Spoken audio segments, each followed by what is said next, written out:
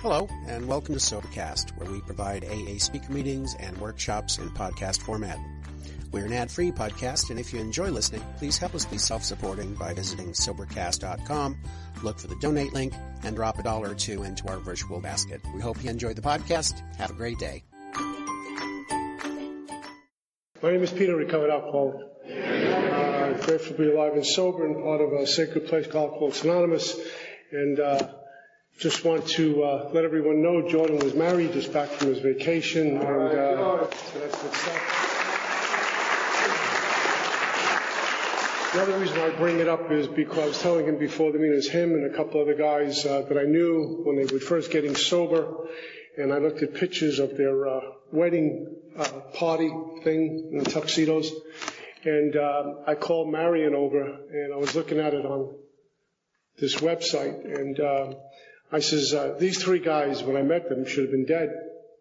And one's getting married, two others in the bridal party, suited up and looking like sober gentlemen. So it was, it made me cry. It was a thrill to see that, because we know people when they first walk in and what happens to them as a result of this place called Alcoholics Anonymous. So congratulations.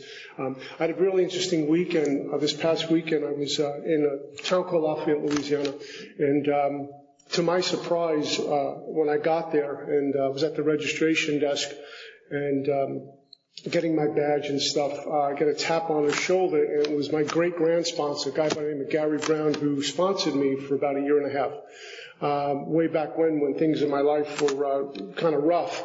And it was a thrill for me to get a hug like he gave me and a peck on the cheek from my great-grand sponsor, who's sober about 50-something years now, and is an icon in the Midwest. He's done the deal. He's one of the guys responsible for a lot of you guys hear Fellowship of the Spirits floating around the country. He's the spearhead of the first one out in Colorado, but doesn't tell anyone about it. Man who walks with great humility. So it was a thrill for me to be around him and his folks who are sober around his age, 45 and 50 years sober, real good old-timers, and another guy named Bobby B. from Lafayette. These are all old-timers in the book. And sometimes we go to AA meetings and we don't see the real old-timers who are in the book.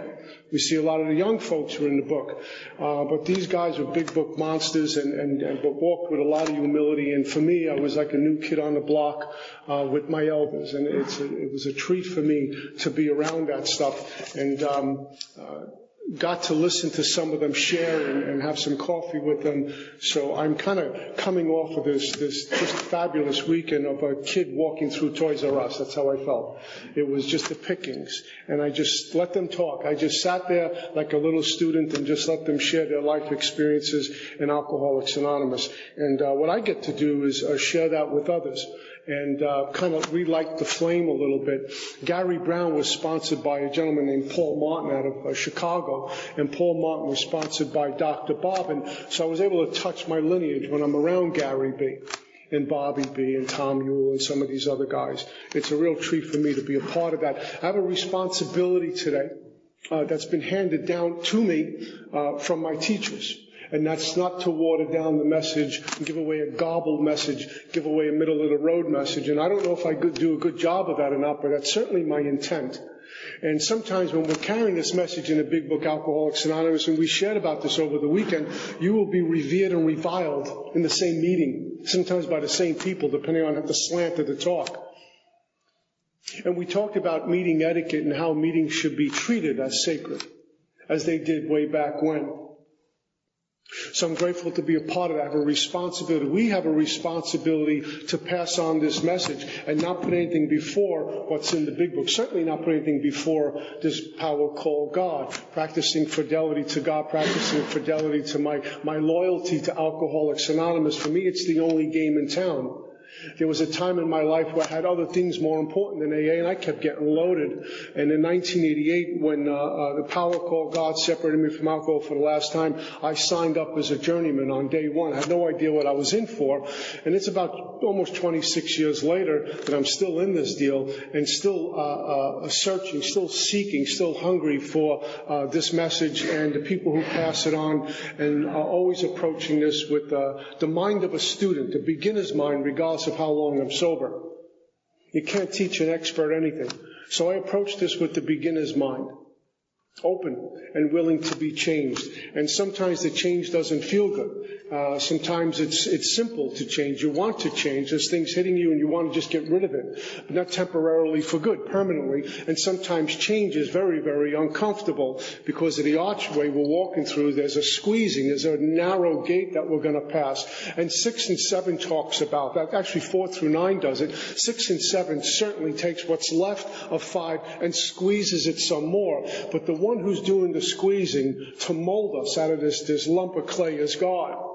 And so no matter how many times I'm pushed to the edge and changed once again, as uncomfortable as it feels, doing the things I don't want to do, doing the things I'm not even sure if they're going to work, I chop wood and carry water and let God do what God's going to do. And so that's how I get here tonight.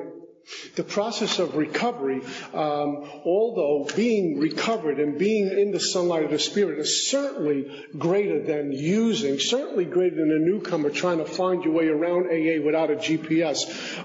But the process of recovery can be really uncomfortable at times. The belief system is, well, I'm sober 20 years, I'm in the big book, and everything is great. I'll hit Powerball, get the relationship, get a new car, and everything, I'm going to whistle down the block. And sometimes it's just the opposite. There's a lot of unknownness. I don't know if that's a word, I just invented it. There's a lot of mysteriousness. There's a lot of uncertainty when we walk this, because for me, I've experienced things on this path that I never knew were coming at me. And asked to take these leaps in recovery. And I found that there is no such thing as a leap of faith. It just feels like it's a leap. And when we enter the world of the Spirit in steps 10 and 11, you can't do that with a cognitive mind. You can't think your way into the world of the Spirit. You can't size it up. It's not logical, but we certainly enter it with an awakened spirit. That comes by way of 4 through 9. I mean, I can make meetings till the cows come home. I can sit 90 meetings in 90. I can make 300 meetings in 90 days, and I may be just a little bit better than when I walked in. Not necessarily because of the meetings as sacred as they are. It's because I'm not drinking for 90 days. And I start to physically heal. I physically look better. I'm putting on weight. I'm even bathing and eating regularly. So physically, it looks like I've gotten better. But spiritually, I can be just as bankrupt or worse than when I was drinking. I can become very unpredictable. When I'm drunk, I'm not looking at 13-step anyone. I'm drunk. Just put me in a corner till I pass out. But for some of us, when we're sober and not drinking, we become predators. We become dangerous. Fear shows up. We used to drink the fear away. Suddenly I got fear. I got all these resentments. I don't know where they came from. Defects of character are driving me, and I worship them. And I defend them. And I protect them. And so what happens is I hit a wall. I need another drink. Dishonesty is a regular occurrence in my life. And as long as I don't get caught, dishonesty is okay. When I get caught, I'm sorry. So the process of recovery is getting put through this really narrow archway. Our book talks about passing through the archway, a free man or woman at last. It's interesting that they say at last, because the way I interpret that and the way I've been shown is that there were many things I tried to do, even in AA, that I was looking to get some sort of freedom, and it came maybe in a relationship or money or different things, and I felt freedom for a little bit. I felt some relief for a little bit, but I wasn't free at last. At last means I've arrived at a place of freedom, and that can be permanent. Always searching, always looking to get some sort of relief, and I will tell you that the process of recovery will not give you relief. Going to a meeting will give me relief. Sitting with a couple of folks in a diner will give me relief and talking about my tales of woe. AA does not offer relief. What AA offers is freedom. There's a big difference between relief and freedom. And that's been my experience. When I was first coming to Alcoholics Anonymous in 1988, my first time going through the work and my last time drinking. My first 6 months was kind of upside down, and I run to a meeting to get some relief. You know, I talk to the old timers, I get some relief, and there's that feeling really good when I left the meeting, the camaraderie of the fellowship, pats on the back and hugs, good to see you, and come back tomorrow, and then you get to the parking lot and it starts all over again till the next meeting. So I got relief for an hour. and I run to the next meeting. But what AA will offer, what God is giving us in abundance, is freedom. And that's my goal, to experience freedom in Alcoholics Anonymous. And I'm always puzzled at why I waited so long during my first 6 months in AA, and why so many of us wait so long in AA to get busy. In our big book, get busy with prayer, get busy developing a life of prayer and meditation, get busy having a worship with a God of our understanding. A lot of us have contempt, pride, and investigation. We get real comfortable in here. There's no waves in my life, so that means everything must be good. Not knowing there's a time bomb ticking underneath me, and at any moment, boom. And I'm living all over page 52, sometimes very blatant, you can see, and sometimes it's subtle. It's really difficult for me to be still when I got a lot of stuff percolating underneath the surface. Bottles are just a symbol. Alcohol or any other substance is a symbol of a greater problem. I didn't understand that when I was relapsing all the time. I figured if I just didn't drink, I'm great. But what happens when they remove the drink from me in the process of a detox or a treatment center, or perhaps drying out in AA? Well, we remove the obvious problem. Joe's not using drugs and Joe's not drinking, but now what? And our book says we got to get down to causes and conditions. And if I don't, that stuff's going to rise to the surface. Life becomes unmanageable. Life becomes untreated. I become a danger to other people. I start to infect people. I can't live this life without any medication in me. So what do? I need relief. I go to a drink because meetings aren't working. So when I complete the first 5 steps, what I'm left of is the nuggets out of step 5 in 6 and 7. And there's 2 paragraphs in 6 and 7. And a lot of folks blow right past them. It's only 2 paragraphs. How important could they be? I wonder what the 12 steps would look like if we remove 6 and 7, if we remove those 2 paragraphs. And what Bill did in his divine inspiration was pretty much split 6 and 7, like he did 4 and 5, like he did 8 and 9, like he did 10 and 11. He split them because he knew people like me were coming in, and I was going to try to find a little loophole somewhere. Oh, he didn't say this, that means I can do it. So he split them. Get ready, let go, in 6 and 7. And so I have to acquire a better attitude of willingness when I'm hitting 6.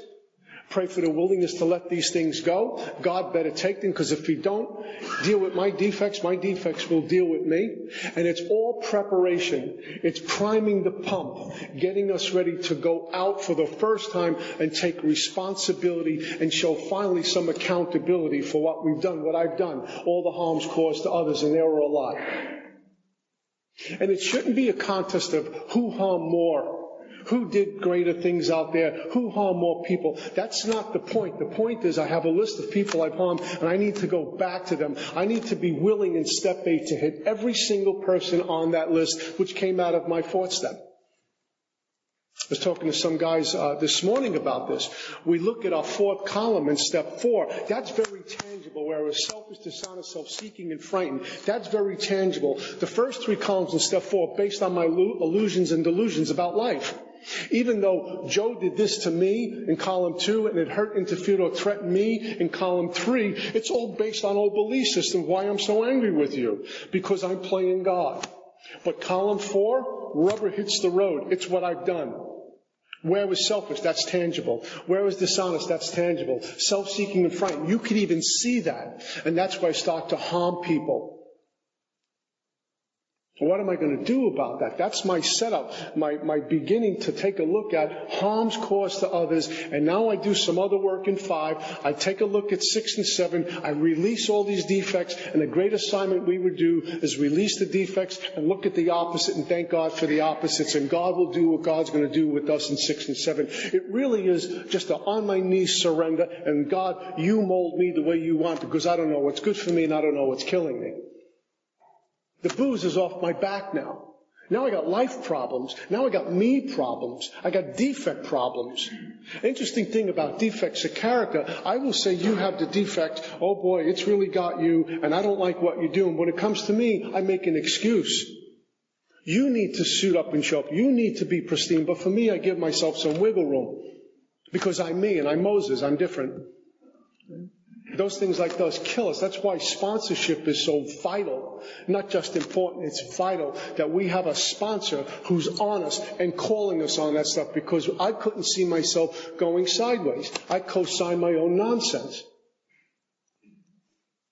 A little dishonest, so it's a little dishonest, so what? A little vengefulness, it's okay. You would do it too. But if our sponsees did that, we'd be all over them. But for me, it's a little bit different. You know, I can drink 65 Red Bulls a day. It's really okay, even though I'm like this all day long. You know. It's okay. And a little weed on the side on the weekends. I mean, I'm not drinking, so what? Make sure my sponsees doing a little marijuana maintenance won't hurt anyone. After all, it is natural and it's legal now. Right? We do things like this. I know it sounds extreme, but we do things like that. I'm gripped in fear. I can't tell anyone why, because I'm fearful of what you're going to think. More fear. And what I've done, if I start to worship these defects of character, as ludicrous as that sounds, exactly what we do, because we keep paying homage to them. We, God forbid, we should go to God to have them removed or tell someone this is what's going on with me. We honor them. And we come in with these all false belief systems based on I sponsor people and they throw religion at me. This one I love. They were drinking and drugging and sleeping around and lying and cheating and stealing. Suddenly come and tell you with 30 days, I have religious beliefs. I can't go to a meeting on Saturday or Sunday because I'm supposed to be somewhere else. Really? And if I drop a crack rock on the floor, what are you going to do then? Right? It's bizarre, some of the stuff we come up with. So it's some of the many lengths that I had to go to, and I got challenged, my own belief systems about everything. And little by slowly, as I kind of closed my eyes and held on to my sponsor's hand, and I landed on the other side of the archway, I realized what a liar I was, how delusional I was, claiming belief systems that don't even work anymore. I was just afraid of the unknown, and spiritual growth doesn't happen until I step into what looks like the unknown. And I go from a place of knowing, tangible, this is my life, it's a mess, but I know it, into a place of the unknown. It's very frightening for me and many of us to find out that we can be ripped away of all the defects of character, and perhaps even in my brokenness stand somewhat pristine and be one with spirit. You know why it's so frightening? Because suddenly I'm responsible for my behavior now. It's easy to cop to, I'm deaf, dumb, and blind, I'm sick, so I make mistakes, I'll stop the big book next week. One of the things about recovery and getting recovered is there's no more excuses for my behavior or my language or my words or what I'm doing. And one of the things about getting recovered that will scare a lot of people away is now I might have to sponsor someone and be accountable and responsible for this person's life. I'd rather just not drink and go to meetings and I'm sick, I'm suffering, and, I'm an alcoholic, this is what I do. Nonsense. When I got 30 days, I can cop to that. My big book talks about living joyous, happy, and free. Now, I'm very clear, I'm broken on the inside somewhere. I think I said a couple of weeks ago, my sponsor says, Pete, you're on a horse and you're riding backwards, you're never going to face forward. Face it. That's it. I'm broken. And there's a lot of places in this book that talks about that, and another big book that talks about that stuff. We're flawed. I'm flawed. Now, that might not be for you, but I speak for myself. I'm clear I'm flawed in a lot of ways, but it's only with God's hand that He's going to get the clay and put it back together as He sees fit. 6 and 7 talks about the good and the bad. What I think is good for me might be killing me. What I think is bad isn't so bad. God just got to tweak it. All this shaping for me to go out in 8, preparation for 9. And I have found out all these defects are driven by fear. And if I don't turn to God in 6 and 7 for these defects, how could I possibly go out and make amends, those difficult amends, when defects and fear still got me? I'm going to wait till next week, next month. I'll conveniently forget. It's not that important. They don't remember it anyway. It's all fear and insecurity. My ego has gotten bigger.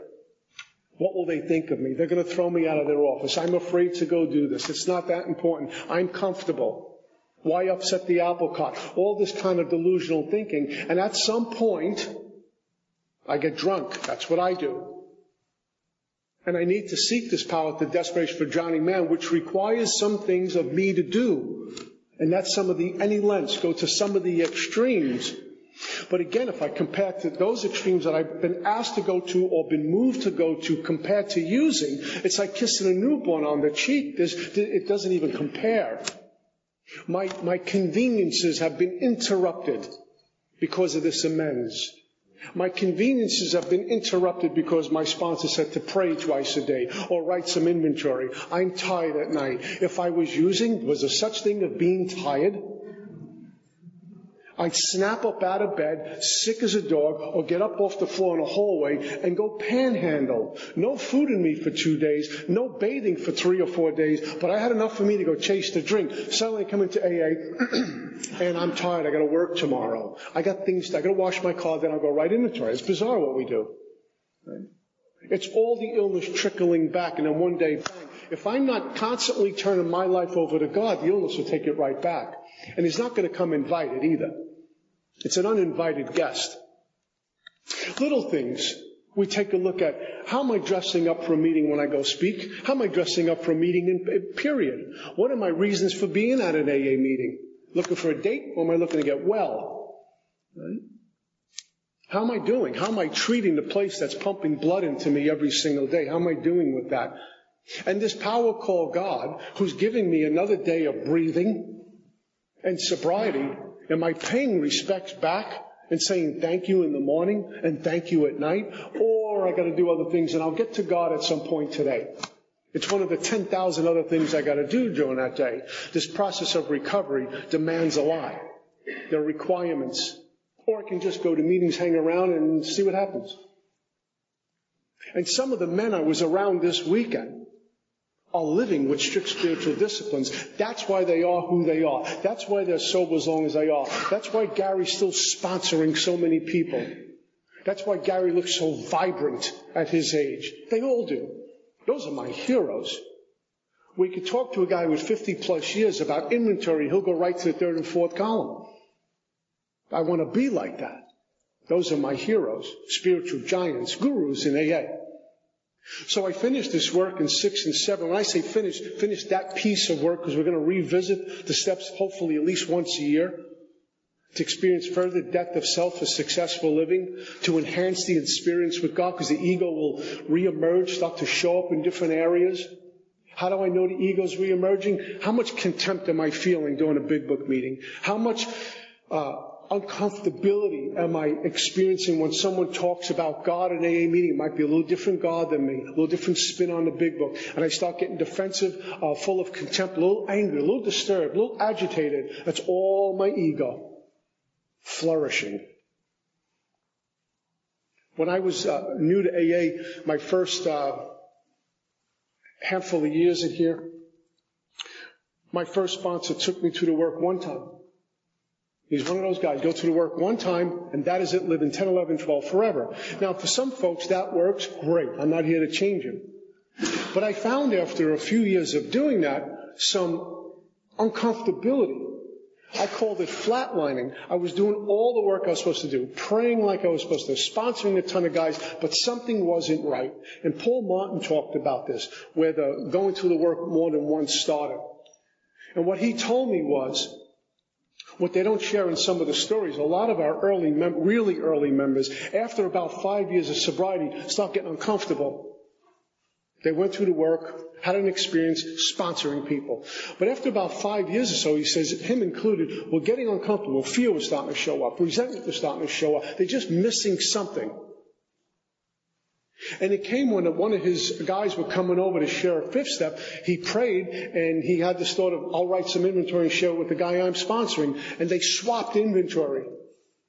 And he took a look at 6 and 7, saw some amends to be made the amends, and got rocketed again. He says, go through the work more than one time. So after a handful of years of being in here, I had a new sponsor who says, we're going to revisit the first 9 proposals. And man, oh man, I had so much contempt prior to investigation for people who did that till I got to the other side of the fence and saw it was paradise, how great it was. So hopefully my suggestion would be, not an order, my suggestion would be revisit the work 1 through 9. Into 10, 11, and 12. How much could it hurt? Is it inconvenient? Tough.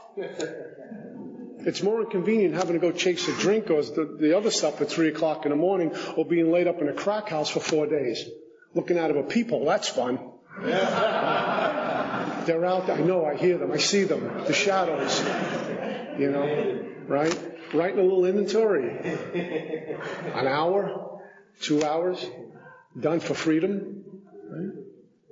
I know because I did all of this stuff.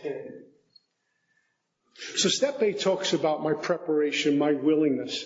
I've done some work in 6 and 7, and at the end of the 7-step prayer, there's an amen. Note there no amen after the 3rd step, but there's an amen after 7. Why? Because it's been closed. That body of work of going and uncovering, discovering, and then discarding is completed for now. And what we need to do is get busy and going out there and fixing, repairing, not just an apology. Some of the amends will be, hey, I'm sorry, and you're about to make amends, that's it, you're done. But the intent is to repair what we've done. Make financial restitution where we've stolen. Take accountability for all my lies and dishonesty. And so step 8 for me was preparation and going to every single person that was on my list. Now, the interesting thing, when we look in step 4, we have a whole bunch of folks we pull out for our 8-step list. There's more. And the other thing I learned is, even though I have an 8-step list, say tonight, we'll say, I create an 8-step list and I start tomorrow to make amends, that's not it, because in a year or 2 from now, God might reveal more. I'm just not able to handle all of it just yet. But my job is to chop wood, carry water, keep the ground fertile, go out and do what I have to do and be a messenger. And so we have a handful of amends, and my job was to pray to make amends to every single person on that list. Gangsters, drug dealers, whatever it was. I need to be willing to go. Even go to the courts and say, here I am. Our book talks about this. We must be willing to risk our reputation, it tells me. Usually it's the reputation we've created for ourselves. I created my own reputation. It can't be damaged. I might look bad. I'd rather have someone say, what a fool, because I went to you to make amends, than see me pass out on my front lawn and say, what a fool. One I'll die from, one I won't. Step 9 tells me when to go and when not to go. So my job is to get ready, to get the engine running, to pump prime, to go out and hit everyone on that list. And that's my prayer of willingness to go to any lengths. It's interesting. After the 3rd step prayer, there's any lengths. I mean, in how it works, there's an any lengths. And in steps 8 and 9, they throw any lengths at us twice. Because what happens to a guy like me who's an alcoholic, I will make 10, 15, 20 amends out of maybe 50. And I'm starting to feel real good. The car is running, everything's smooth, everything's firing. I'm going back and sharing about all these amends, and I'm feeling quite good about making these amends. And the mind says, now you can rest a little bit. I know you got 30 or 40, but just hang out. Besides, those people from 20 years ago, and you don't really need to go there. Leave the past in the past, and it starts to talk. And our book says, hey, hold on. Any lengths, don't forget to find a spiritual experience. Any lengths for victory over alcohol, it tells us. So I keep moving. And it's about praying for willingness to go see these folks. Step 9 says not to go if I'm going to cause more harm to others. I'm not others. I get to walk with the armor of God into any cesspool, into any sordid spot to make amends. Even when it looks a little tricky. A bunch of years ago, I had an amends. I was going through the work for, I don't know, it was the 3rd or 4th time. And, this young lady came up on my harms list. I said, oh my God, completely forgot about this one. So I got to make amends, but I don't know how to get in touch with this person. I have no idea. It's been a million years since I saw this person. And through a series of circumstances, I get her phone number. I pray, oh my God, it's been so I make a phone call, and she knew immediately who I was as soon as I said hello. And I says, I'm a member of Alcoholics Anonymous, and I need to make amends to you with some past behavior. And I started to make this amends, and we were talking, and she wanted to see me eyeball to eyeball, so I need to go. And I said to her, what can I do to make it right? And she said, I need money. It's okay. And so I go to meet this woman, and it was in Brooklyn, in a rough area she was living. And I pulled up to the house, there was a projects where she was living, actually. Pulled up to the projects somewhere in Sheepshead Bay, Brooklyn. And I make a prayer. Okay, God, just give me the words to say and how to make this right, because this was delicate. Because I wasn't a gentleman when I was drinking. I was an animal. And this woman suffered from my stuff. And I got out, and she was standing there with a pit bull. I said, oh boy, I really did damage here. And I started to make the approach again. And I gave her money, and I knew by looking at her, she was where I left off in 1988. She was really sick. And it was obviously drugs that was just ripping this woman apart. This was a woman who was pristine at one time, and she was frail and sick looking, and it was sad, and it broke my heart. And I delicately offered her some ways out, some 12-step fellowships, including AA, and some treatment ideas, and she would have none of it. She took her money, and I got back into my car. I made a prayer for her, I made a prayer of thank you, and I started to pull out, and I drove away, and I got up to the red light, and I noticed the cops, if you know anything about the projects, the cops drive through the projects, the undercovers and things like that. Right? The back guys in the back row know exactly what I'm talking about. And here comes a cop behind me. I didn't think much about it until I made a left turn, and they followed me, and their lights went on. I said, what I do now? And they followed me, and they hit the horn. I pulled over, and they saw me talking to this woman. I'm making an amends and give her money. So they're thinking I'm dirty. So I got John Wayne, one of the cops, and this other cop was about 3 foot tall with a Napoleon complex. He was the one I had to worry about. And license and registration. Now, prior to this amends, I was living in Staten Island, and prior to this amends, I went to speak at a meeting in Sunset Park, Brooklyn. Now I'm in Sheepshead Bay, so the logistics are crazy. So he looks at my driver's license and says, what are you doing here? I said, well, I was just in Sunset Park. I'm a member of AA to give a talk. He's, hold on. You live in Staten Island, Sunset Park, Sheepshead Bay. Just get out of the car. And so I get out of the car. I remember my coin. I used to wear a coin around my neck for my sobriety time. And I'm trying to show him the coin. I tell him I'm a member of AA. I'm here to make amends. I'm here to do what's right and fix the past. He didn't want to have anything. He puts me against the car, and he starts rolling me and the car, looking for stuff. I said, okay, God, you know why I'm here. Here isn't any lens. My sponsor knew. I was married at the time. My wife at the time knew exactly what I was doing. Everything was on board, except the cops didn't know this. And I'm telling them that there's a meeting called the Sheepshead Bay Group right by there, and a Marine Park group just a few blocks from there. And a lot of guys on the job go to these meetings. I sponsored some of you guys on the job. They didn't want to hear anything. This one cop who was about 6'12" pulls me over. 6'12", that's a joke. You better start serving coffee, boy. He says to me, is this that amends thing you guys do? I says, yeah, that's what I'm trying to do. He says, keep your mouth shut. Let my sergeant do what he's got to do. In the meantime, the paddy wagon turns the corner. And they're on that thing, and they're talking back and forth, and there's a crowd. It looked like that show Bad Boys when they arrest people. There's a crowd on one of these avenues. Oh, my God. And the first thing I'm thinking of, if they pop me for no reason, I'm going to go home tonight, but the call is going to be made to someone. My old man's going to get this phone call, and he's going to say, here we go again. Foreign amends. Talk about any lens. I didn't have nice things in my head about my sponsor who encouraged me to go do this amends. Anyway, they cut me loose. Obviously, said, get out of here. And I got back in my car, and I drove home. It's a funny story, but it's also an any lens story. How we will get some heat. The plan was to go fix the past and make this right, even offer this young lady some help.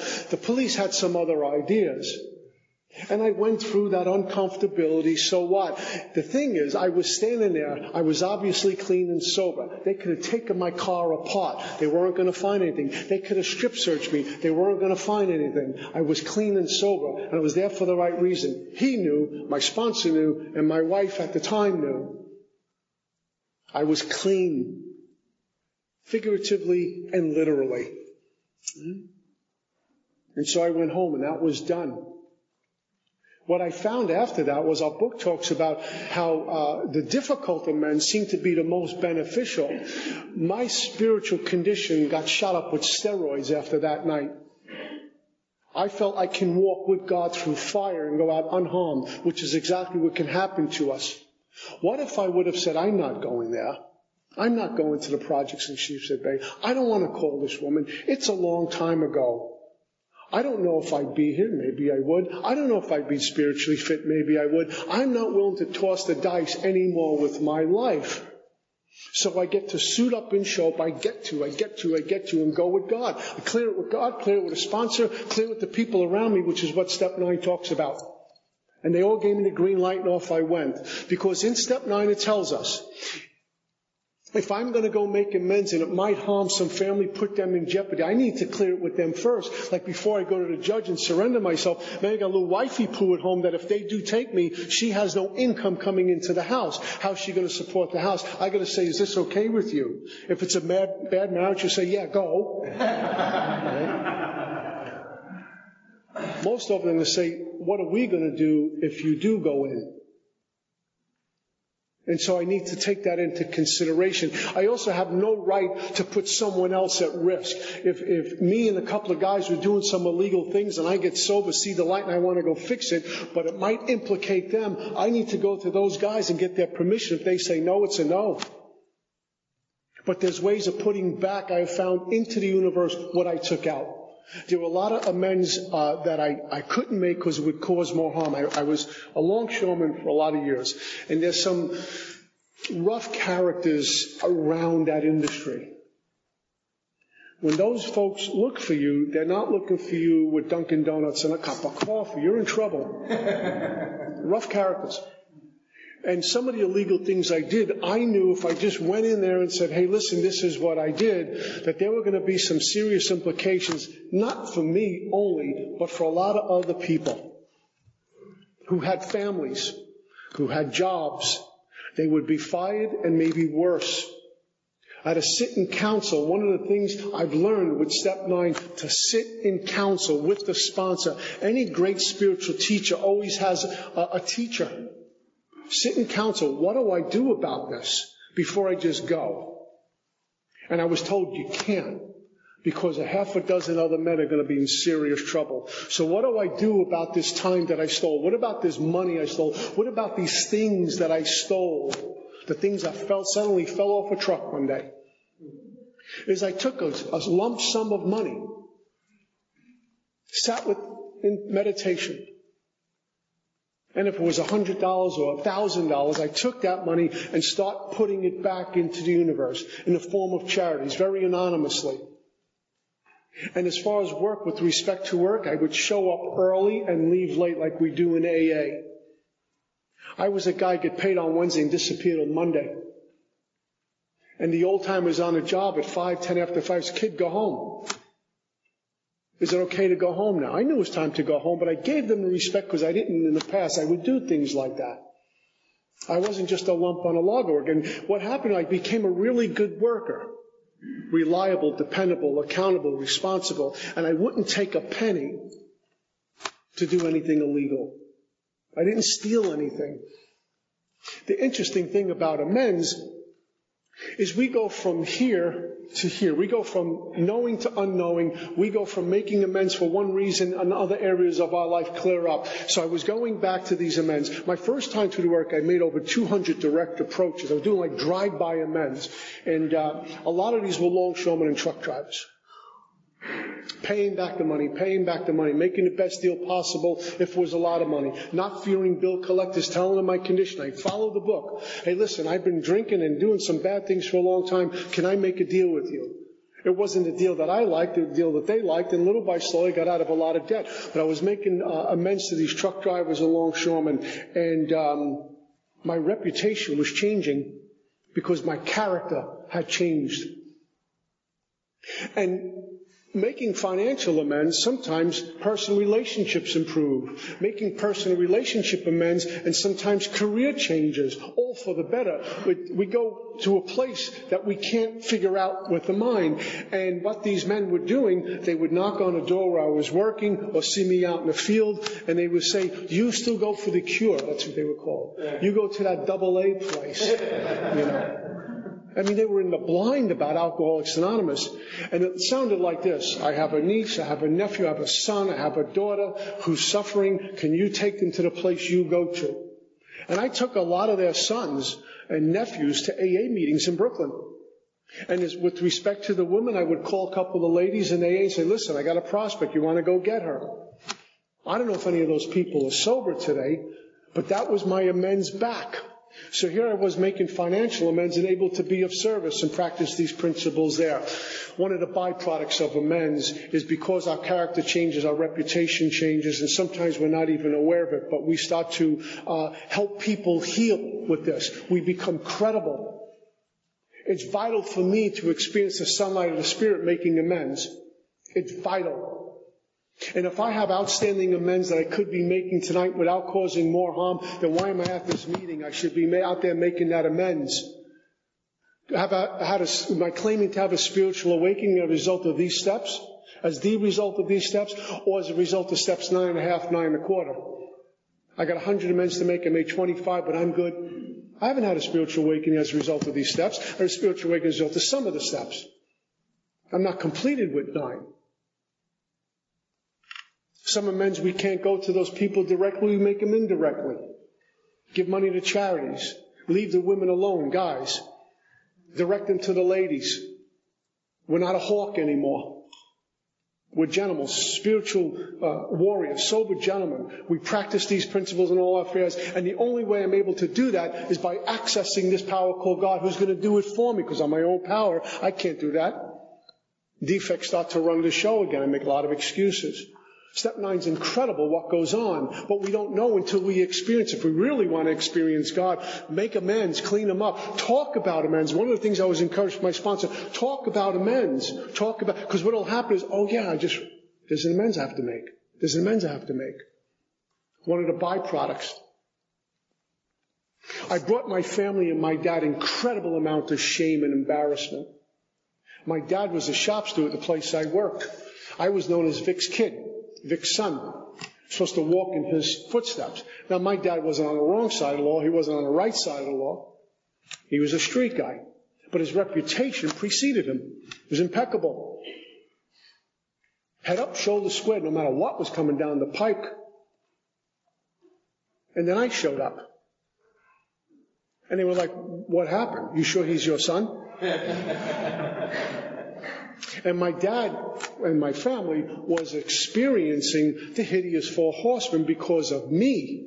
Not I'm so powerful, but alcoholism levels everything in its path. But my alcoholic mind would say, "Well, it's not that bad," or "Who cares?" or "Don't even think about people like that." We don't think about our dishonesty, how much it infects other people, how it has consequences, the domino effect, because it's all about me all the time. But one of the things about living this life, being moved to live this life, given the power to live this life, being guided to live this life, and into amends, when I was making amends at my place of work, and God kept me there for about 2 years, I finished all the amends I was consciously aware of at the time, and a few months later, I found myself in the industry I work now. God says, "You need to go back there to finish this work. When that work's complete, I'm moving you out. There's no more work for you to do here." I'm making amends, and what came to me was a couple of guys sat me down, and they would tell me things like this: "Do you know how proud your old man is of you?" My dad wouldn't say anything. I knew he let me in his office in the morning. He was a lot looser around me. I'd buy lunch instead of getting money for him to buy lunch, He'd say, "Do me a favor, take my car up to the car wash." I'd go to the car wash and bring it right back, not disappear for 6 months, with no fenders and hubcaps on it, right? One time my dad, I think it was a test, he gave me a big wad of money. He says, "Do me a favor, hold on to this. I'm going to ask for it back." I said, what's this? So I actually had a savings in a checking account. I deposited it. Well, about 3-4 months went by. He says, code. Remember that thing I gave you? Couldn't say money. Remember that thing? I said, yeah. He said, I need it. I said, okay. I came back in 20 minutes. He just looked at me like, this is really going on. But these men would tell me that your old man is so proud of you. All he does is talk about you. And what they refer to is he beat it.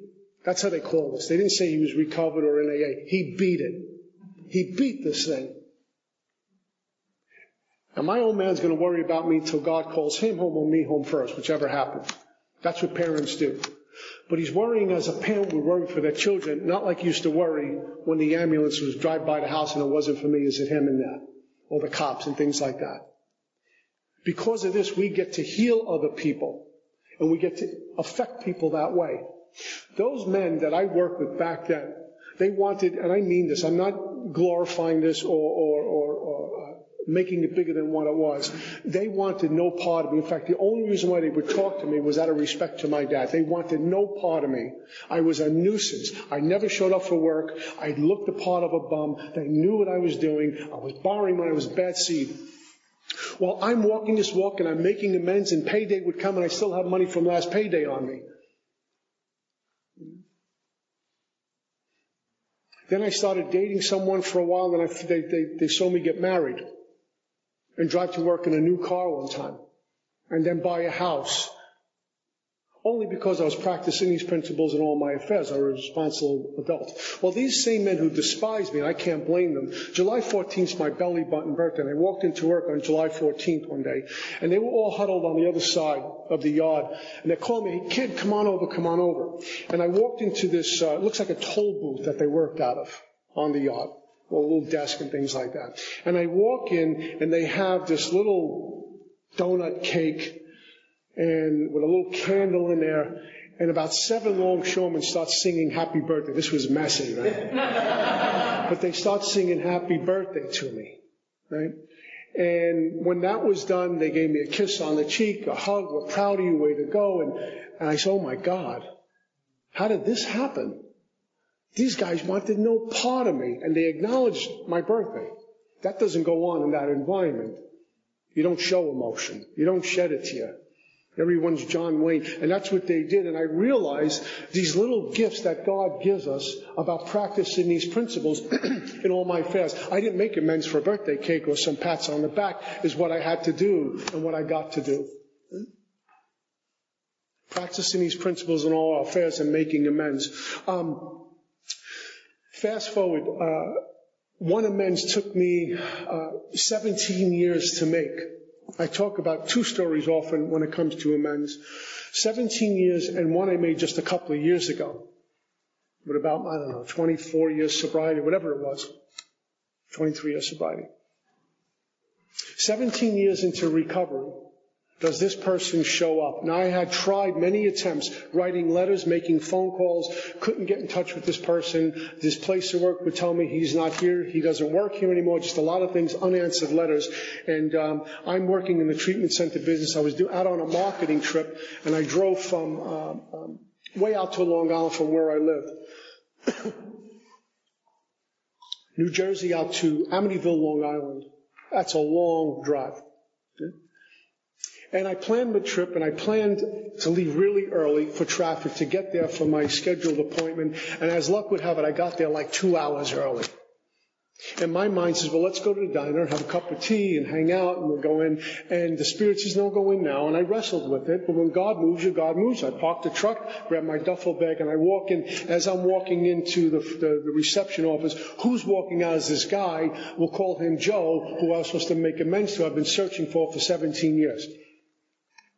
And he remembered me. And I said, I need to talk to you if that's okay. And he gave me some time. And I made my approach, which is the approach, and I made the amends. There's a difference between making an approach and the amends when it's completed. And it was just about my behavior, because what I did to this man was, he was the physical fitness guy there. And they would take us from the unit across the yard about maybe 50 yards into this gymnasium. A little fitness center, basketball court and such. And while they were walking us, I beelined out to Sunrise Highway and took off. And he made chase. He's responsible for his patients. And what I found out when I came back, I was actually dragged back to treatment. that he almost lost his job over this. He was reprimanded for it. He was put on notice and all this other stuff. I didn't care. What do I care about this guy and his job? Until I got sober. And I realized, oh my God, it almost cost the man his career because of my shenanigans. So I had to go back and make it right, and I was glad he was still there. And we spoke a bit, and he was thrilled that I was in the business I'm in, and complimented me on the life I'm living. And he went back to work, and I went in there and waited for my appointment, and the whole day changed. I didn't care if I didn't even see anybody. The whole day changed. My life was wearing the world like a loose garment, in the world, not of it. Everything changed. Everything was light. Everything was free. Another piece closed, chapter closed.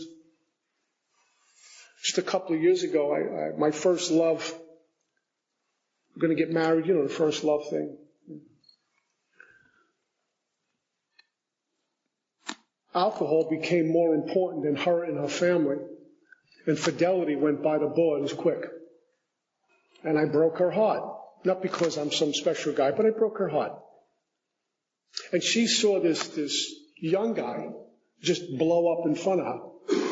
And we lost touch. Through a series of circumstances, I get in touch with her, and the first thing she said to me is, oh my God, I thought you were dead. What happened to you? We talk about you often, my family, my mom and dad, whatever happened to Peter? He's probably dead. He got really sick. And I was able to make an approach with her and then make an amends to her.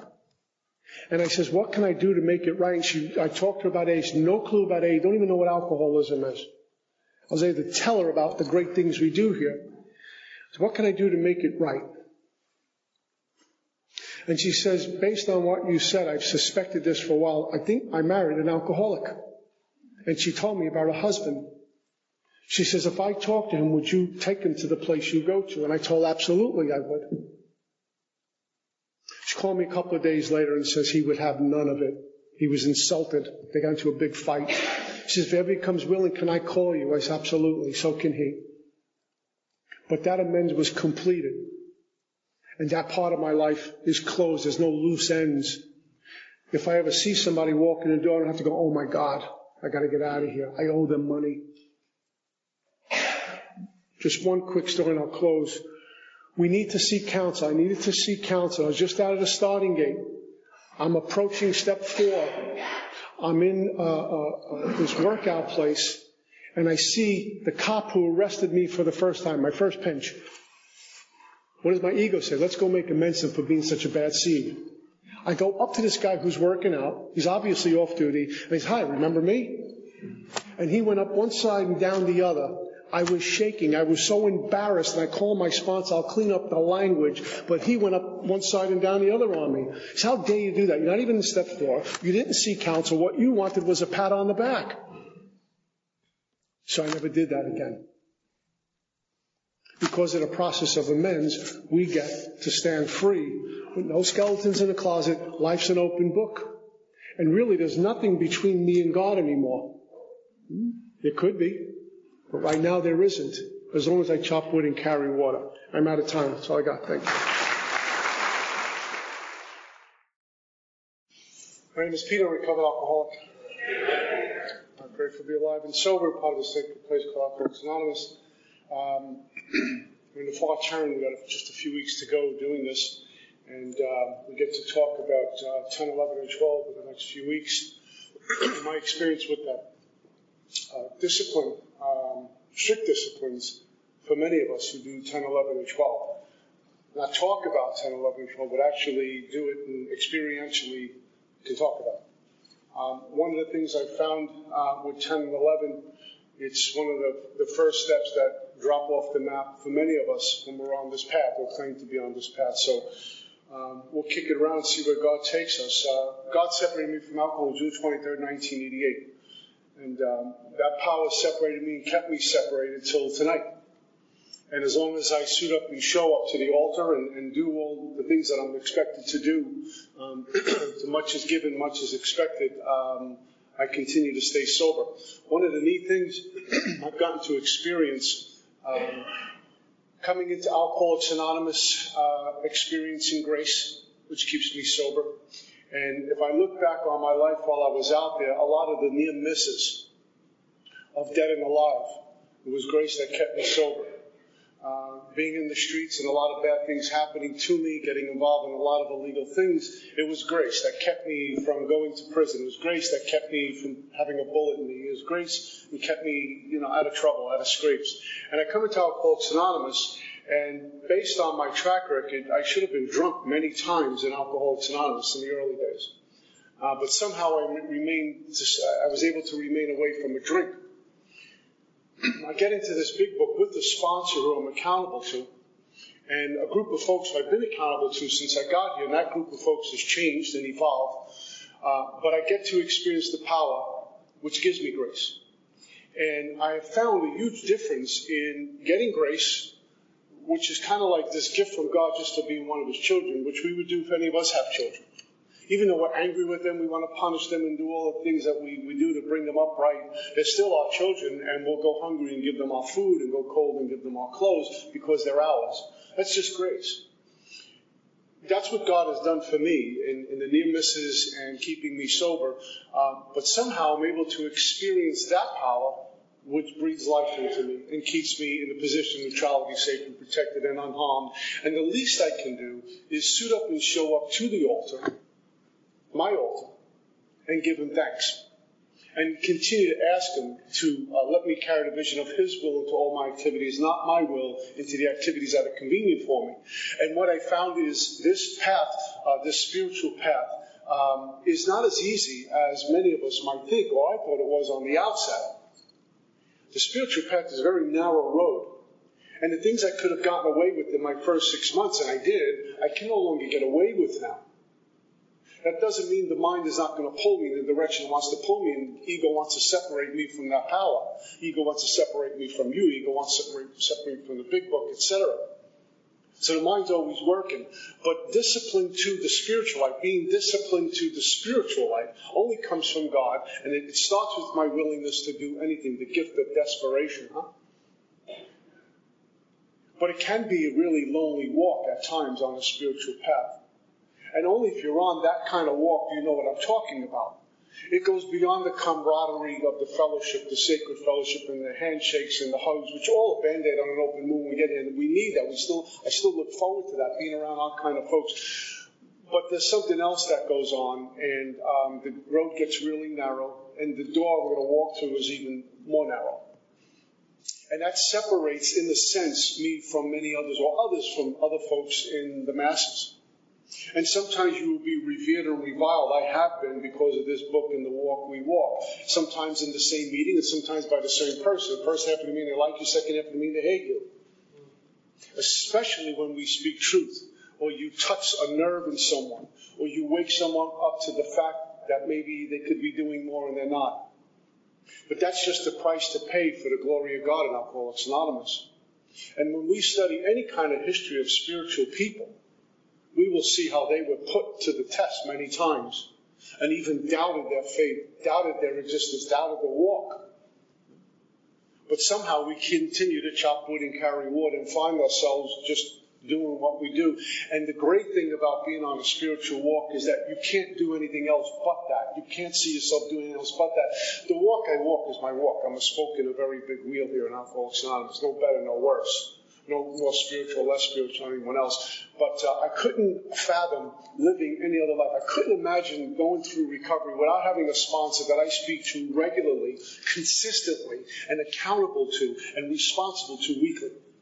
At least weekly. Wednesday nights at 8 o'clock, I lock myself in my bedroom with my big book and a notepad and a pen, and I go to my sponsor, my teacher.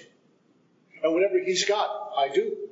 And many things he tells me to do, I'm not always too thrilled about. Sometimes amends, sometimes assignments, sometimes reworking the stuff, sometimes taking a look at stuff that I don't really want to look at. I couldn't imagine life without having that. It isn't dependence upon another human being, but it is a connection and a needed one to keep me accountable. I have found most folks who weren't accountable, me in my first 6 months, usually we go sideways. I went sideways, and we get sick quick. And the ego is so in charge of never tell me that, Pete, you're going sideways. So I need someone who can see what I can't. That's sponsorship. So how could I walk 10 and 11 without being accountable to someone? How could I walk 10 and 11 without really having a prayer life? in a life of meditation. And the neat thing is, I don't need to tell anyone about it other than when I'm invited to go talk and speak truth. I don't need to run around and say, you know how much I pray? Let me tell you how humble I am. Give me about an hour. I'm such a super neat guy, let me tell you. I don't need to do any of that stuff. And anyone on a spiritual path doesn't need to do that unless you ask. Or you're invited to a podium to go share what it was like, what happened, what it's like now, what we're trying to be like now. Go forwards through the steps. Admit, accept, and surrender in step 1. Take a real good look at a problem. And for me, my step 1 was really done out there. One of my teachers called it step 0. The research we do, we come back in here with a lot of arrows in our butt and we say, okay, what do I do now? And sometimes it takes a lot of bottoming out. And then we come in here and we get an education, and more important than that, the transformation happens as to what's wrong with me and what I need to do. And only through desperation do I say, okay, give me more. Lock into that, okay, what's next? What's next? Even though I don't know where I'm going, still don't know where I'm going. My life is still none of my business. And I take a look at step 1 about the phenomenon called craving, the mental obsession, and this thing called the spiritual malady, which I really didn't know was when I got here. I thought it was religion. And at some point, religion and spirituality just might meet, depending on how our journey looks and what we're searching for. But at the beginning, I had to get clear. There's 2 different walks. And for me, I had a lot of problems with religion, but I couldn't have an argument with spirituality because they says all you need to do is believe in something other than you, something greater than you, this power of all love and no opposite, and bringing that into all your affairs. What in order, I can't go through it, but it had to be better than what I was doing, even sober in Alcoholics Anonymous. It had to be better because you can sober me up, but I can still be a horse thief. I'm just a sober horse thief. I can be more dangerous sober. I was very predictable when I was drunk. I usually pass out and do stupid things. Embarrass you, embarrass myself, and then get arrested. Step 2 is my pointer that this power that was greater than me was going to restore me to wholeness of mind, to truth, to sanity, where the drink problem, the thought about drinking was going to be removed. And I want to get there. Of course, it has to be better than what I'm doing. A group of drunks with good only direction. I found safety and power in these numbers. And I felt some sort of consoling when I would walk into them, some sort of Band-Aid on an open wound, being around our kind. The hugs and the handshakes and the camaraderie, that was something good. Because out there, as we know, it's not like that. You pay to get stuff, and that's it. You don't have a friendly drug dealer. You might think he's your friend. Until you come up short one day. Then he don't know you. And then you beg, borrow, steal, get on your knees, plead, beg, and do a lot of funky things to get that stuff. And the bartender might give you a buyback once in a while, but if you have no money, the bouncers throw you out. And the liquor store will give you credit once in a while, but you got to pay your tab, otherwise you don't get served. So it goes on and on and on. I come in here, and they're like, just glad to see me because you're one of us. I've said this a million times. This is the only place on the planet that I know that I can tell you guys about the most god-awful things I've done in my life, and you say, give me your number, I'll give you a call. Right? Now, you tell a civilian that, you go to a PTA meeting and say, here's what I did, you're not invited back. They call the cops. Right? You go up to your neighbor and say, you know how many times I begged, borrowed, and stole and ripped people off? I even held guns to people. Can I come over for Thanksgiving dinner? We say, yeah, come on over. Bring your friends too, right? Oh, me too. Step 3 was a decision. A lot of times in some of our AA meetings, bless their hearts, step 3, they tell you just hang around step 3. Work step 3. Get a good third step. Read the 12 and 12 for the next 6 months. Usually we die. So we gather up information about this step 3. We talk about step 3 till the cows come home, about what it is, my will, God's will, turning it over, letting go, all this stuff. But we don't have a clue what that means. And if we want to find out what that means, what we do is make a decision in 3 by way of third step prayer with the sponsor, launch into a course of vigorous action, step 4. That's how we do step 3, by doing 4 through 9. That's it. Because as an alcoholic, when I say I turn my will and life over to the care of God, great. Now what? In 20 minutes, I'm acting out again. I'm in fear again. I'm taking over. I'm controlling. I'm vengeful. All these things. The defects are still breathing. Step 3 is simply a decision. So about 3-4 months ago, Mary and I decided to go on this diet because I was sick and tired of having this gut here. And I didn't like the idea. I'm not a gym guy. I don't like going to the gym and working out and walking around like I've been working out for 8 years. You know those guys in the gym? Right? You get the bottled water guys. They work out one time. They got a vat of water. 25 headbands plugged into God knows what. I can't do that. So we made a decision to go on a diet, a really healthy diet. And what we did was we took some action, which meant I couldn't eat ice cream at night. And I couldn't have cake. And I couldn't have pasta. And then we talked about it. We get to not eat that. We get to not do that because we get to live healthy. So it was in the action. A week went by, a month went by, 2 months went by, 3 months went by, and suddenly things started to change. Feel healthier, etc. By taking action. You go to the gym on day 1, 6 months later, you look like you've been taking care of your body. People say, what's going on? You look great. You look different. You look healthy. Okay.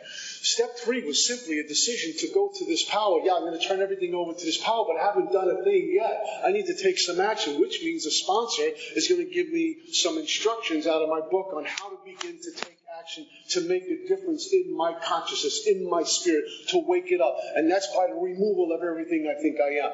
Everything I think God is, isn't. Everything I think I am, isn't. And I find out what God is by finding out what God is not. Who I be by finding out what I am not. It goes on and on and on. The process of recovery is always removal, subtraction, never addition.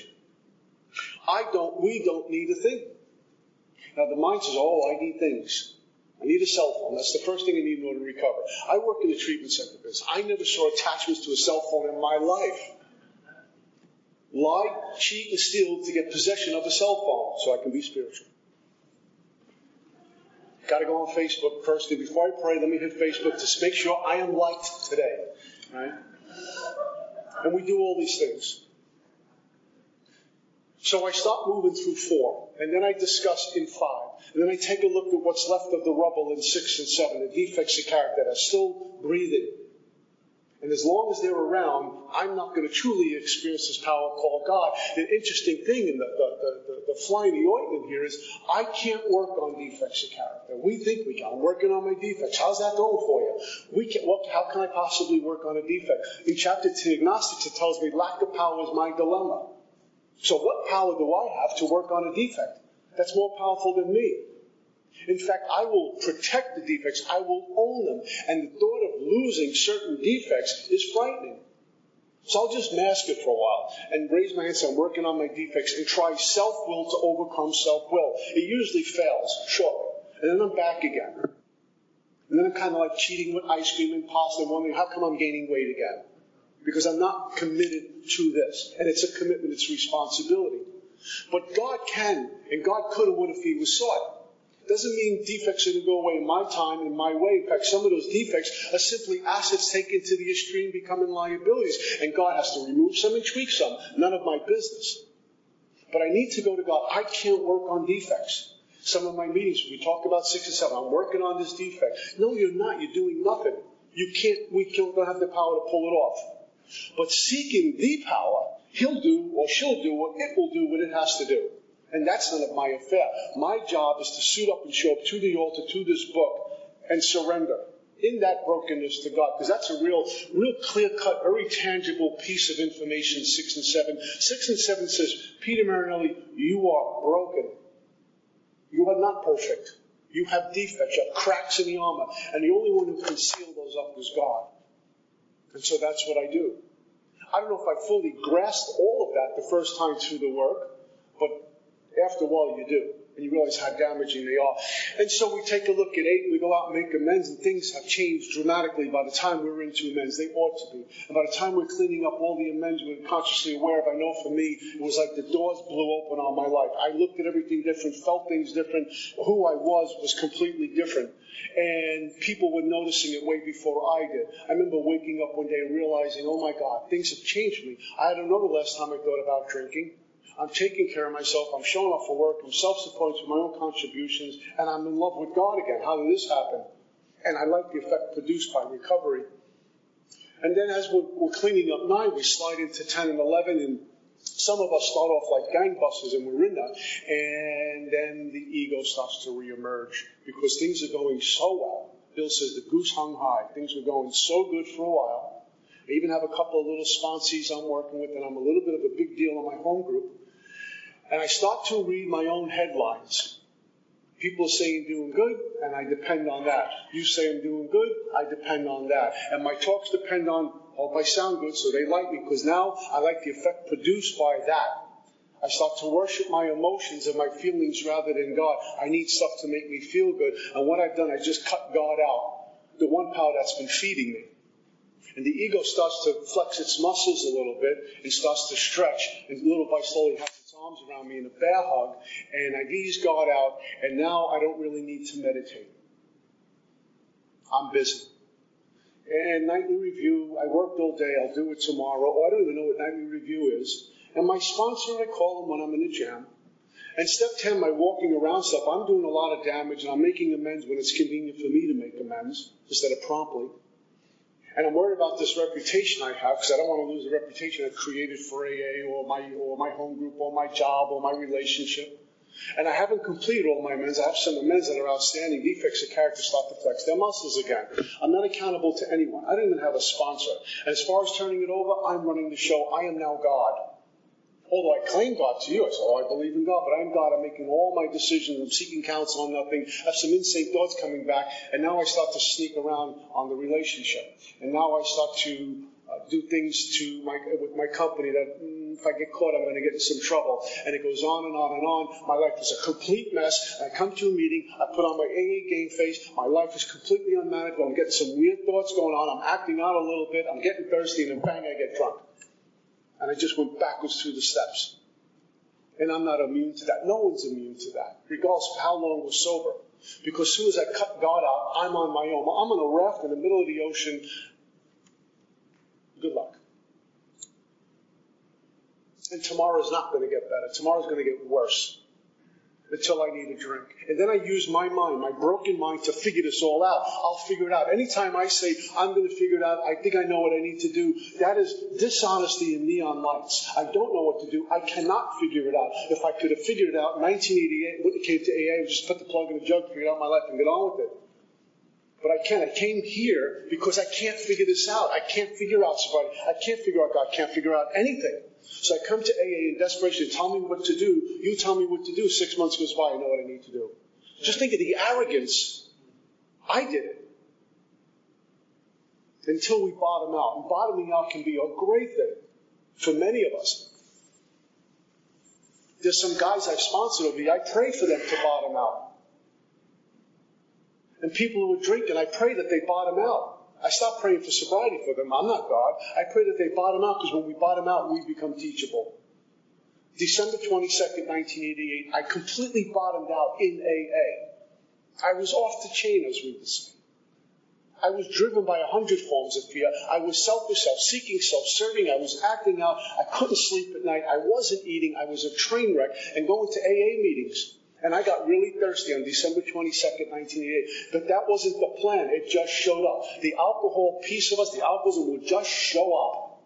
And we're thirsty, really thirsty. And usually when suddenly shows up, I have no shot. When that thing comes knocking, it pulls me by the throat. Off I go. And if I'm lucky, I get back. So the way we go forward through the steps, I can go backwards through the steps. And my God has made that abundantly clear to me at a deep level. What I'm very grateful for is I don't waver on that. This is how God has made me. He's disciplined me to the spiritual life. So the drinking thoughts and the acting out thoughts and that kind of behavior has been removed. And that's a day-at-a-time process contingent on my spiritual condition. Our book uses the word maintenance, and that word has gotten destroyed in some of our meanings. Maintenance doesn't mean to just keep as is. A flowing river is a healthy one that just gets stagnant. You can't drink the water. It gets ugly. We need to be flowing, growing, or we're going, as the old timers would say. So I come to step 10, and it talks about growing, understanding, effective. Step 10 has a page and a half of incredible spiritual information. A page and a half is all it is. And there isn't much to do in step 10. I get to do step 10, which is my walking around, what I'm doing after my prayer meditation in the morning, which is really piece of 11. Now I'm off. I'm in the car and I'm going to work and I'm at work. I'm coming to a meeting. I'm going shop. I'm taking care of my children. Whatever it is in my day, whatever my chores are. And very often the mind says, in order to be spiritual, I have to own all day long. And I have to look for signs. I have to have these things happen to me. And I could be just waiting for Godot. I could be waiting forever. And sometimes the most spiritual thing can happen is my children are hungry, I feed them. My children need a hug, so I hug them. Whoever I'm in a relationship with is having a bad day, so I console them. And I don't tell them, well, you should be doing this. I don't need to reprimand. Sometimes I need to reprimand. It's simple things. Taking my dog for a walk and walking up and down the block and just being grateful to do that's very spiritual. Sometimes we're waiting for this thing. Well, Moses, this voice of Moses come down from the heavens and say, you are touched. Sometimes it's that little nudge, that little quiet voice that says, do this, don't do that. It's a very commanding voice, very powerful voice. There's a great story, and I'm probably going to ruin it, but the master is with the students, and he's pointing to the stars. He says, look, the wonder of God, he points to the stars, and all the student sees is the master's fingers. He misses the whole thing. And we can do that in recovery. We're looking for this thing, and it's right in front of me in my home group when I'm making coffee for my home group, or cleaning the coffee pot out, or setting up a meeting, or working with the new one at my kitchen table. It's all part of God's work. And when I look for it like that, when I'm in that, those great things will show up. Very interesting how we can do. I become a landlord of my own kingdom, and I make the rules and regulations on what my spiritual life should look like, rather than just being with other drunks. Going to families' houses, not being an embarrassment anymore. Packing into the mainstream is what our book talks about. There's some pretty interesting instructions here. It says this thought brings us to step 10. What thought are they talking about here? As I've cleaned up the wreckage of my past. So if I'm actively making amends, and I'm cleaning up that list, it's kind of a sliding into step 10, assuming we're still making amends. But if I have 50 amends to make and I knock out 20 and I kick back, expect to do 10, 11, and 12, it ain't going to happen. I can't enter the world of the spirit with a cognitive mind. I can't do it with an awakened spirit. It's spirit to spirit here in step 10. Isn't it interesting on how many meetings we don't talk at length about prayer meditation or step 10, what it's like to enter the world of the spirit? Use that for a topic. Tonight's topic, what it's like experientially entering the world of the spirit. You know why? Because how many of us are not doing it? We should have a room of 50, everyone talking about, here's my experience entering the world of the spirit. After I clean up amends, this is what my meditations feel like and look like. But it's this thing in the back. It's in September. Don't worry about it. It's in September. You don't need to do that. They just put it in the book to make it look good. Right? There was an old timer used to say, if you want to hide anything from an alcoholic, put it in the big book. It says this thought brings us to step 10, which suggests we continue to take personal inventory, continue to set right any new mistakes as we go along. We're looking at 4 through 9 here. Continue to take personal inventory, which means I must have taken inventory somewhere. That was in step 4. And set right any new mistakes, step 9. Which means I'm going to be seeking counsel with someone, step 5. And what do I see in inventory? My defects of character, which move me into my behavior, column 4, 6 and 7. Throughout the day, 4 through 9, 4 through 9, 4 through 9, 4 through 9. It's my walking around step.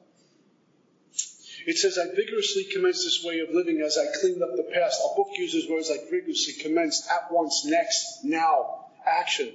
Nowhere does it say, listen, you did good, hang out. Work on your 90 and 90, you need it.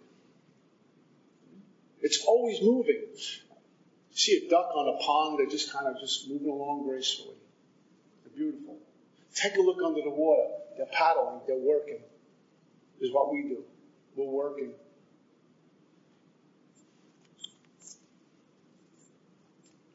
It says, I've entered the world of the Spirit. My next function is I don't hang out, I have a function, and that's to grow in understanding and effectiveness. And we always taught, take a statement and flip it into a question. What am I doing currently to grow in understanding and effectiveness? Besides my big book and going to AA. Am I doing anything else? If I'm not, and I'm okay, fine.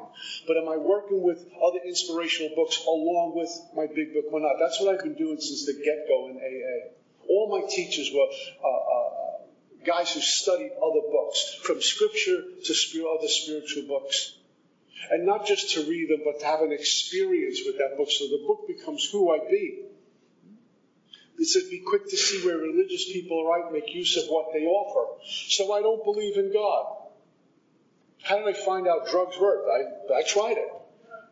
How did I find out liquor makes me feel good? I tried it. But will approach this power called God who's keeping me sober with contempt, pride, investigation. I'm not going to go near it. But how do you know until you try? It says this is not an overnight matter. It should continue for my lifetime. Here's what I need to do during the day. Continue to watch for selfishness, dishonesty, resentment, and fear.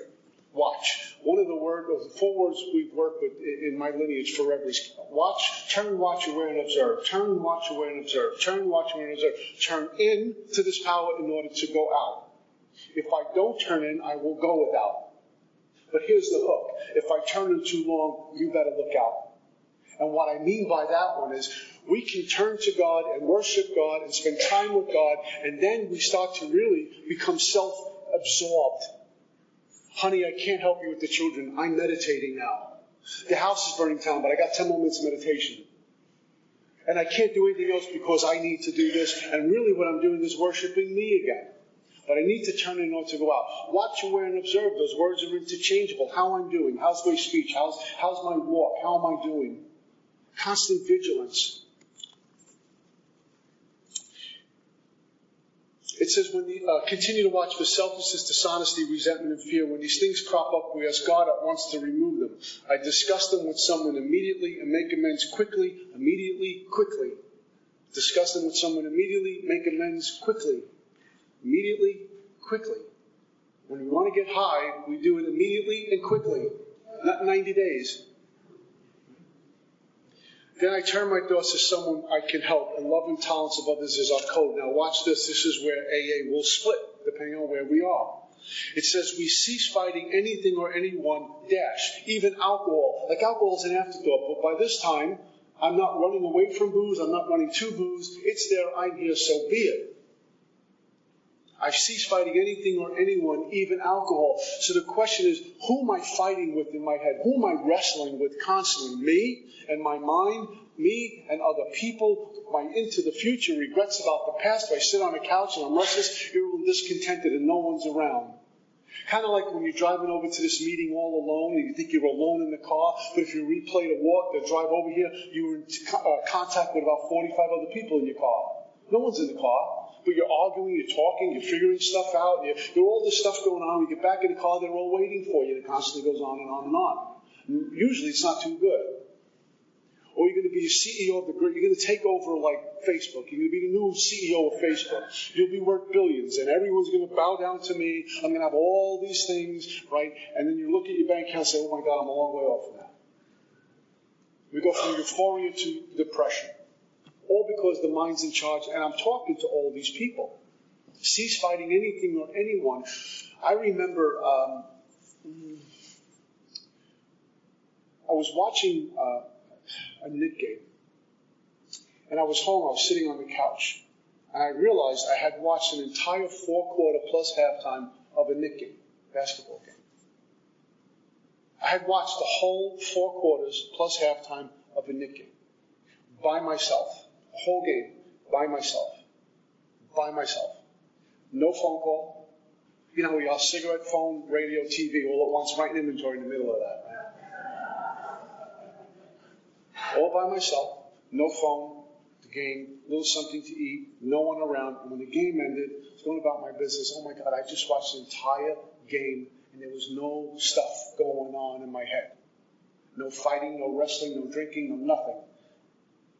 How did that happen? The spiritual life makes absolutely no sense based on my track record. It makes no sense. I have to always be doing something, always be busy, always get into some drama, always just something going on. I can't just be alone in perfect peace and ease. I can't go sit on the beach with no phone. Oh, I can't do that. I need a phone. I'm scrolling for hours, contacting, texting. Got to call Joe, see how Joe's doing. Why? Because I can't just sit here and watch Waze for an hour. All by myself. You know why? Because the mind is so busy, it needs to do something. That's just something, and I have found there's something wrong with my spiritual condition. I'm not alone in perfect peace and ease. I'm fighting, I'm wrestling, I'm delusions of grandeur, I got stuff going on. My mind is still my master. Even though I mask it when I come into a meeting, so I'm good, I'm in perfect peace and ease. I chair a lot of meetings, I'm great. No, I'm not. state of obsessions about a lot of things. Step 10 tells me it's not going to be that way. In fact, if the thoughts come, I don't have to hook into them anymore. Here they come, there they go. Here they come, there they go. It's kind of watching like romper room going on in my head. I flip the channel. Love and tolerance of others is our code. It doesn't mean I roll over when things happen. If someone's doing something unacceptable, I have every right to say that's unacceptable. You can't talk to me that way. This behavior is unacceptable. But I don't walk around gossiping about you or criticizing you or critiquing you or throwing you under a bus. I just confront you on something that's unacceptable, and then we move on. You and I can agree to disagree right now and really go at it. And when it's done, okay, let's move on. We'll go for coffee. You have one view, I have another. That's it. Love and tolerance of others is our code. In the big book, it says, remember that we're talking about a new person, they are very ill. So new people will come in and sometimes disrupt the meeting. They only know what they know. So I would tell them, no texting. This is unacceptable here. You can't smoke here. But I have to walk around and tell everyone that guy's an idiot. Because now I'm guilty of what I accused you of, being an idiot. And the other thing I found, if I'm sponsoring myself, my sponsor's not too healthy.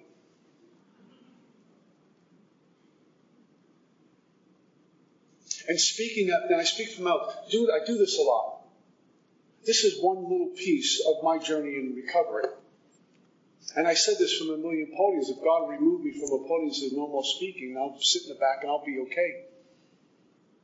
But this should not be what I do for recovery. This is one piece of it. What I do is when I'm away from the podium, my worship with God, my cleaning up amends, my trying to make my house into a home, make a loving home, a safe home, a place you want to be at. And hopefully treat my workers and the people who work with me and for me as men with respect. And it all comes from this powerful God. It's all about living in step 10. How am I doing? As my sponsor Mark would always say, how am I doing? How you doing? How you doing? How you doing? It says, for by this time sanity will have returned. I will seldom be interested in liquor. If tempted, I recoil from it as from a hot flame. I react sanely and normally, and I find that this has happened automatically, so much for having to think the drink through. My book just told me this same rational thinking happens automatically based on my spiritual condition. I don't have to play the tape to the end, remember where I come from, keep it green. That's all my broken mind trying to figure out how to fix itself. It's not going to take me to the right place. At some point, it'll say, you know what, a double looks good right now. Why not? You can drink safely. You should seek vengeance on that person. You should gossip. After all, this is justified gossip. Look what they did to me. In another book, it says, and I'll paraphrase, if they come into your house and steal, give them everything and then turn the other cheek. Don't seek vengeance. Don't take them to court. What an order. Yet how many times in AA I claim to be spiritual, but if you double-cross me, you gossip about me, I'm out for you. I'll gossip more about you because you gossiped once about me. It's justified. No, it's not. Not in the spiritual world. It's about all forgiveness and all love and no opposite. What an order. Here's the narrow road, man. But at the end of the day, guess who's sleeping at night? Guess who's free and able to wear the world like a loose garment? It says, I will see that my new attitude towards liquor has been given to me, without any thought or effort on my part. No thought equals total peace, equals freedom. No thought, no thinking equals total peace, equals freedom. When I'm not thinking, I'm great. When I don't have my own thoughts going around, I am free. And I'm moved by that intuitiveness or dependence upon God. And my book says God gave me a brain to use to figure stuff out. As long as I'm thinking, I'm probably self-seeking. As long as I have thoughts going on, there's probably some fear in there. If I have thoughts and thinking going on, there's probably some ego in there. I'm not so open to criticism, constructive criticism. And I'm seeking vengeance on people who want vengeance on me. That's all my thinking. It's all my ego. It's all this wonderful predator called a thinking mind, which there's no room for the mind in 10 and 11. You don't need it. One of my teachers would say, you don't need a mind. Not now. Planning a vacation, okay, now we have proper use of the will. How much money, where am I going, do I have packed enough stuff, etc. Proper use of the will. Other than that, I really don't need to think. For example, if anything I'm saying so far is annoying you and making you uncomfortable, it's not me trying to make anyone uncomfortable. It's the mind and the thinking saying, why is he talking about this stuff? I don't like this. I disagree with this. Who does he think he is anyway? Guess who's doing the talking? Ego. Guess who's doing the talking? The mind. Guess who's doing the talking? My illness. Oh, I can't learn from, I'm a Catholic. I can't learn from a rabbi. He's not a Catholic. Guess who's doing the talking? And vice versa. Contempt, pride, investigation. Step 10 clears me out of all of this. It tells me, this is the miracle of it. I'm not fighting, nor am I avoiding temptation. I feel as though I've been placed in a position of neutrality, safe and protected. I haven't even sworn the stuff off, or the things that were haunting me for the longest time. Instead, the problem has been removed. It doesn't exist for me. I'm recovered. The thing that was at me, the symptom of this great problem, alcohol, and the other things that were under the surface that were at me all the time and determined everything I thought, felt, saw, did, are no longer there. I'm in a position of neutrality, safe and protected. The problem has been removed. I'm in a place called recovered from a seemingly hopeless state of mind and body. It's a guarantee. It's a promise.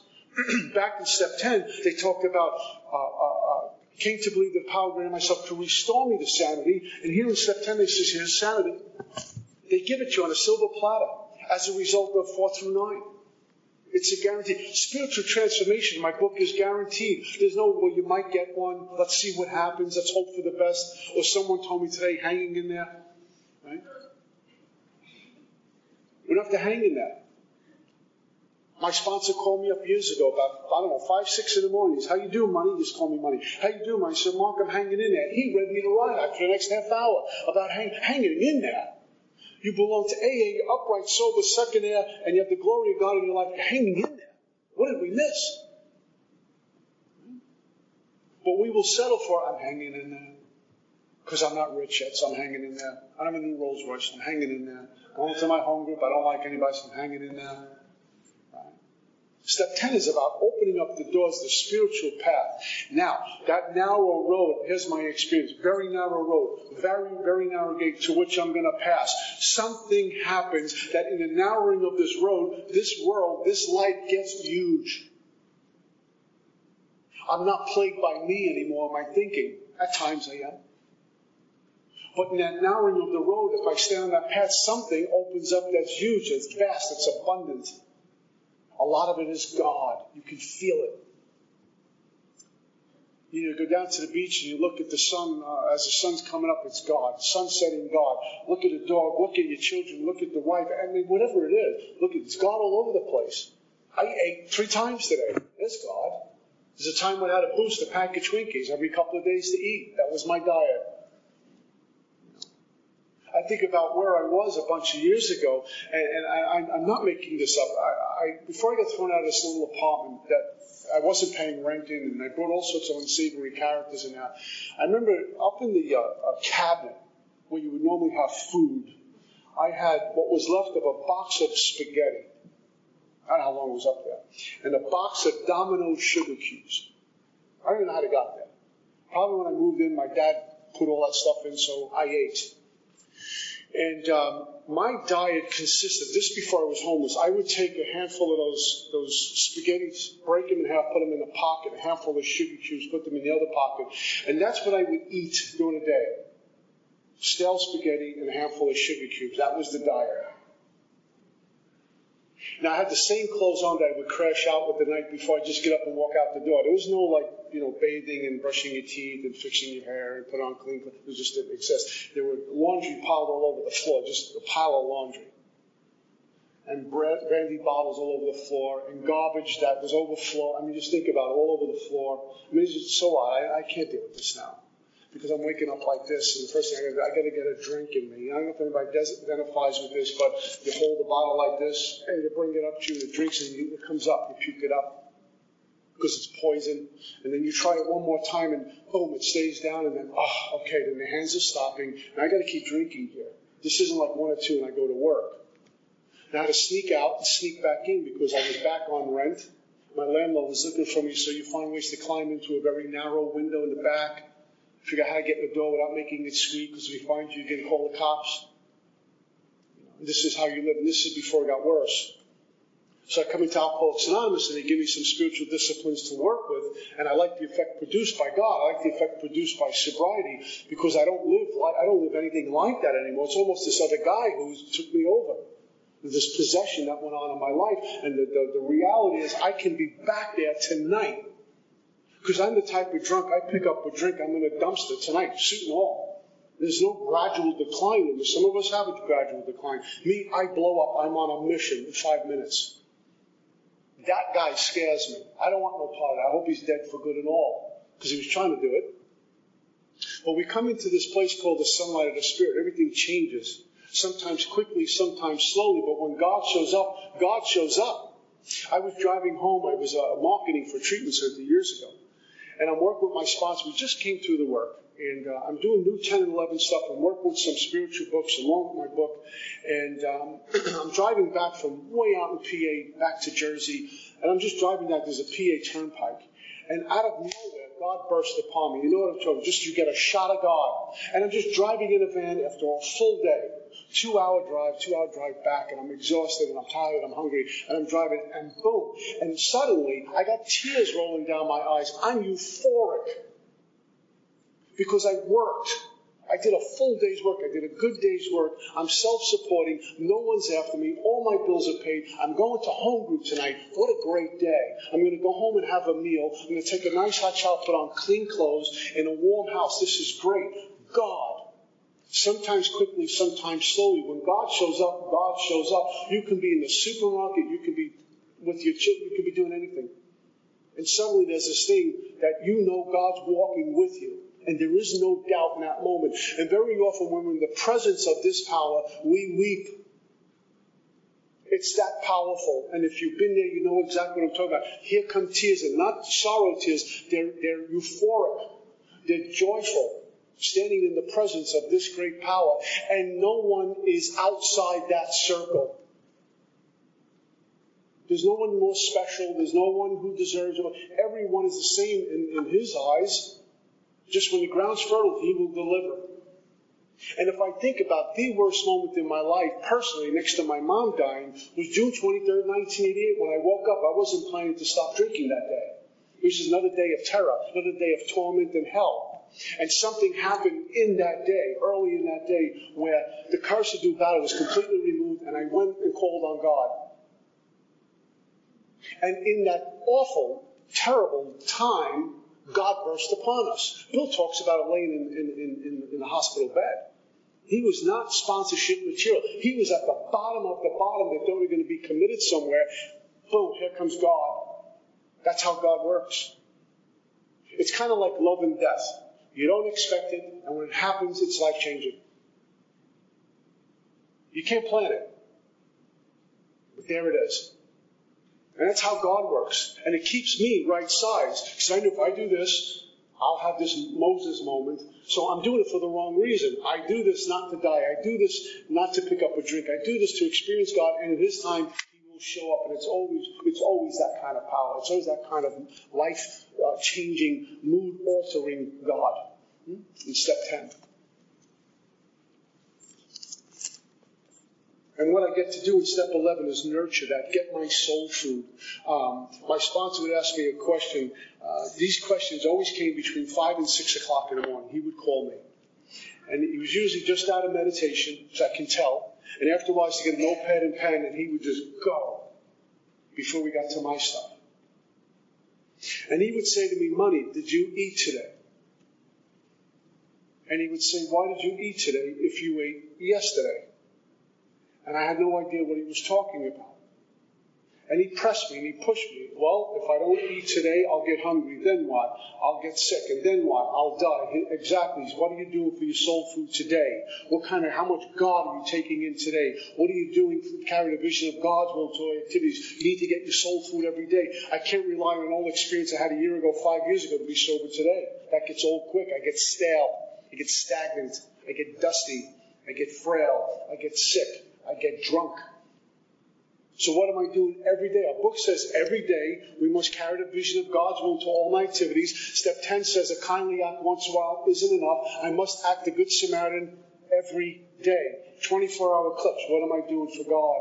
Not for me, for God. And really, as messenger of God, I'm not here to be served anymore. I've been served in abundance, but to serve. And there's something that comes to me. Whoever last shall be first. Sometimes I need a banquet to be grateful. I don't need a banquet. You need a lot of money to be grateful, feel spiritual. I don't have a lot of money. Everyone around me seems to be rich, but not me.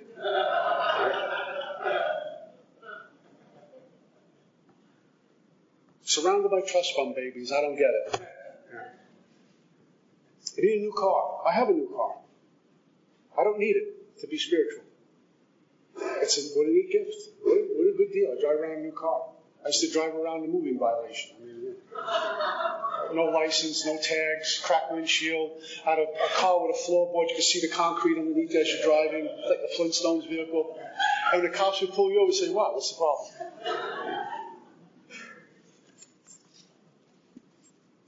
And meatballs are not matzo balls, by the way. I'm going to gossip about him after the meeting, okay? Okay. How are we doing on time? Okay, a couple more things.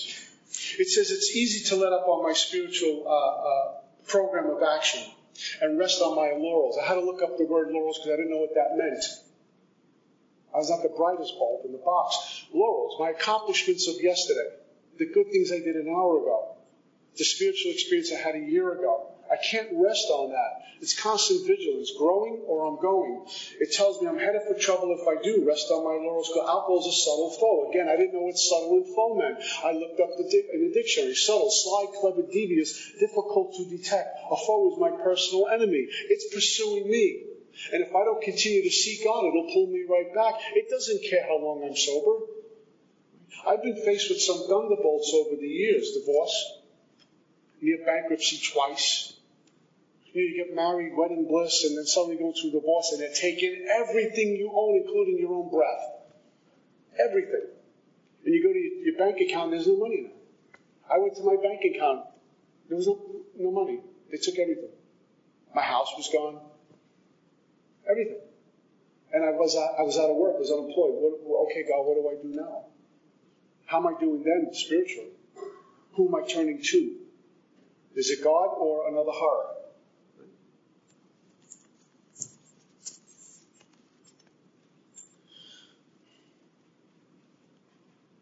I'm not cured of alcoholism. What I have is a daily reprieve contingent on the maintenance of my spiritual condition. Every day is the day I must carry the vision of God's will into all my activities. How can I best serve God? His will, not mine, be done. It tells me these thoughts must go with me constantly. We can exercise our willpower along this line. It's the proper use of the will. There's a difference between proper use of the will and my will.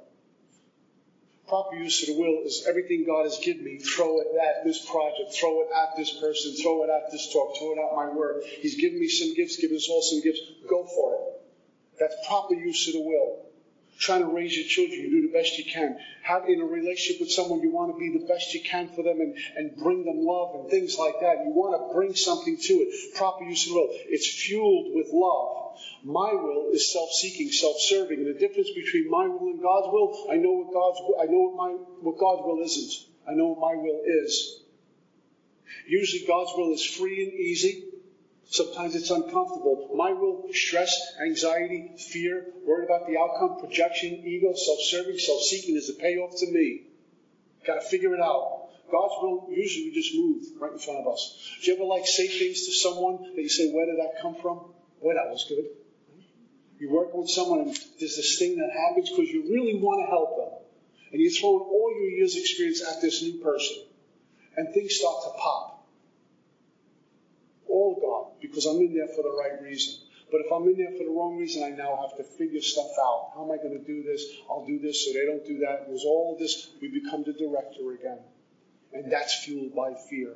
And that's not a sense of ease and comfort. That's restless, irritable, discontented. We have an opportunity. I have an opportunity to be in AA and be joyous, happy, and free, as my big book tells me they want us to be. So if I'm experiencing freedom right now, how free do I want to get? Do I want to get freer? And if I'm sitting in a meeting or meetings of Alcoholics Anonymous and I'm experiencing bondage, why? I have an abundance of stuff, abundance of folks, an abundance of God. And we come to AA, like I did in my first 6 months, and I'm rolled up tighter than a baseball. going off the handle at any minute. They're talking about me, and we can be joyous, happy, and free. Step 10, my walking around what I'm doing, making amends quickly, being accountable to someone, my inventory throughout the day. And when I get home at night, I sit down and review my day and put it all on paper. We're out of time. That's all I got. Thanks.